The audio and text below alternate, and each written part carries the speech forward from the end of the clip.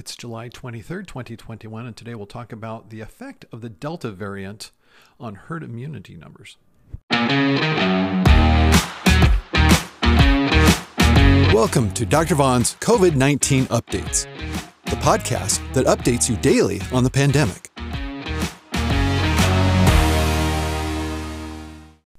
Well, it almost seems like we're back to a daily podcast, or at least weekdays, with all of the updates on the COVID-19 pandemic. Hopefully this will not continue, but it's looking like we will be having quite a few updates coming up in the coming weeks with what we see with the Delta variant and what it changes about the whole picture of the pandemic. It really does make it a different situation and gives us, on top of our great emphasis on trying to get people vaccinated, it's like on top of that, having the whole thing all over again of a reinvigoration of this feeling of an urgency to get people vaccinated, because in addition to what we already had of trying to finally just knock out and put the final death blows to the COVID pandemic, now we're having to deal with the exponential increase in cases and deaths that will be accompanying that coming in the following weeks, based on what we're seeing. And this comes from something called the reproduction rate, or the R naught. You may have heard about this early on in the pandemic. It's a measure used by epidemiologists to give us an idea of how quickly a virus spreads. The reproduction rate, the idea is that if they have an R naught of 1, then everybody who gets infected gives the virus to one other person. This is, on average. And an R naught of greater than 1 means they give it to more than one person, so that instead of just having a constant number of people with an infection, the number of people infected keeps getting higher and higher and higher at any given time. Well, the R naught of the original strain of COVID that we were working with was around 2.4. Roughly 2.4 people would get infected for every person who caught COVID-19. So you can see how that leads to an increase that gets, of course, exponential. So it gets really big over time. Well, we've gone from a strain that was an R naught of around 2.4 to an R naught of around 6. Twice as contagious, as transmissible. This thing really spreads. Not as bad as something like measles, with an R naught estimated to be between 12 and 18, but still pretty significant. It's about half of the low end of measles, but more than twice of what COVID was, the COVID that we knew a few months back. This is bad, of course, because it spreads around. There's another reason it's bad. It's factored into the whole herd immunity thing. You may have heard talk about that too, this idea that there's a certain percentage of people that when they're immune, either from having had the virus or from a vaccine, that when you reach that percentage, the virus will start to die out and go away and eventually leave you, except for if it's got animal reservoirs, or if there's parts of the world where it's still hiding out, places where it's hard to get vaccines to, which is what we're dealing with measles and with polio currently, the parts of the world that we still haven't completely knocked it out, and so it can make resurgences from those parts of the world. Well, we were hoping to reach that herd immunity, which was estimated to be somewhere between 60 and 70%. If 60 to 70% of people got either vaccinated or vaccinated plus the people who've actually had the disease, we'd be able to see the numbers go down over time and actually go away. And we had been seeing numbers go down with so many people having been vaccinated.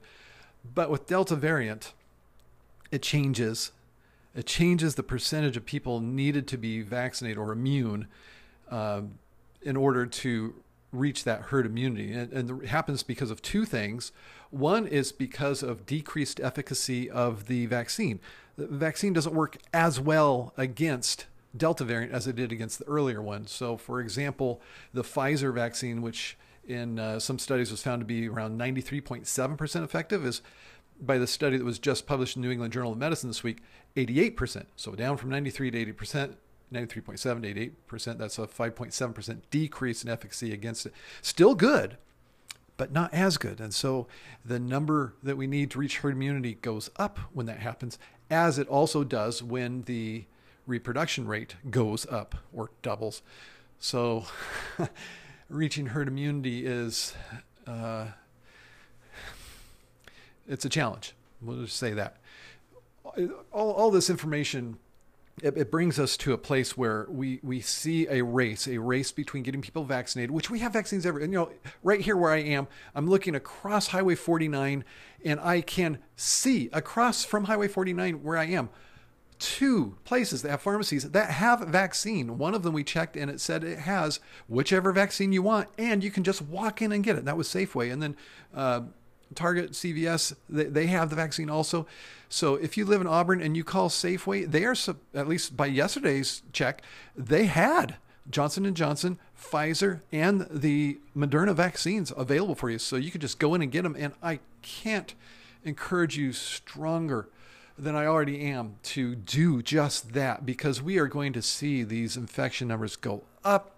And although you may say, oh, I'm fine, what about the people you could spread it to and who they could spread it to? Because and with a reproduction rate of 6, that can spread to a lot of people from you. 6 people that you spread it to, 36 people that they spread it to.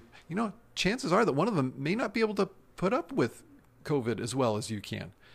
So please encourage people to get vaccinated. I also want to address something I've been seeing, because I'm talking to patients every day, and we do every day, even though most of our patients are vaccinated, thankfully. Even though that's the case, we still have patients who aren't getting vaccinated. And I've heard this a couple times. They refer to the vaccine as experimental, and this is because it's not achieved full FDA approval, and we don't expect it to for at least another couple months.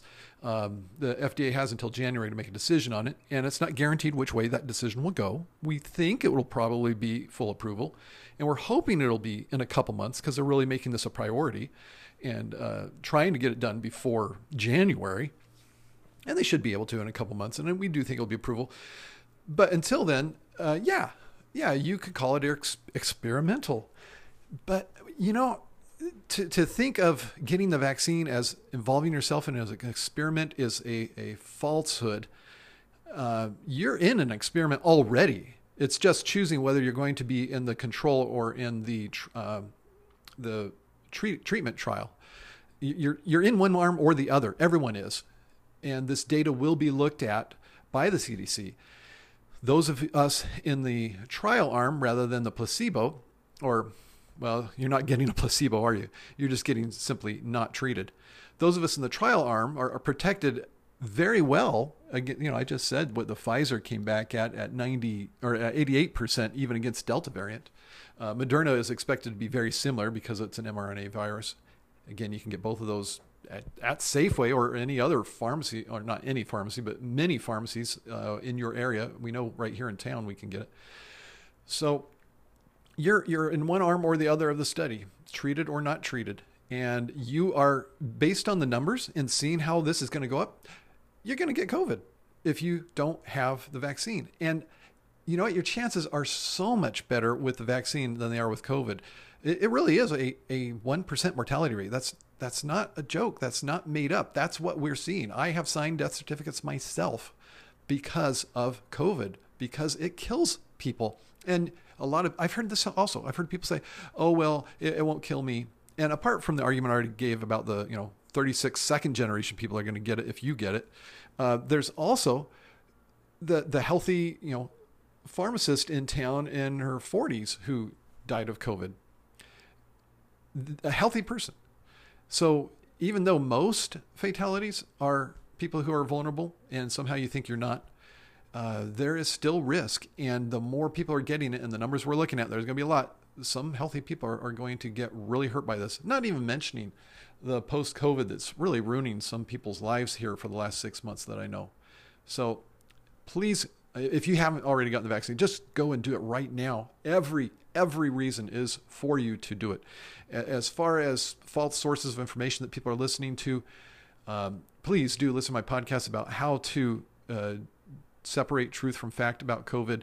It gives you some great tools for being able to identify what is trustworthy sources of information versus untrustworthy. And those are tools that we really, really need Americans to have right now. You're listening to a Dr. Vaughn Medical Podcast. You would probably love the Auburn Medical Group YouTube live stream. See Dr. Mark Vaughn and Dr. Gwen Vaughn every Monday afternoon at 4:30 Pacific Time.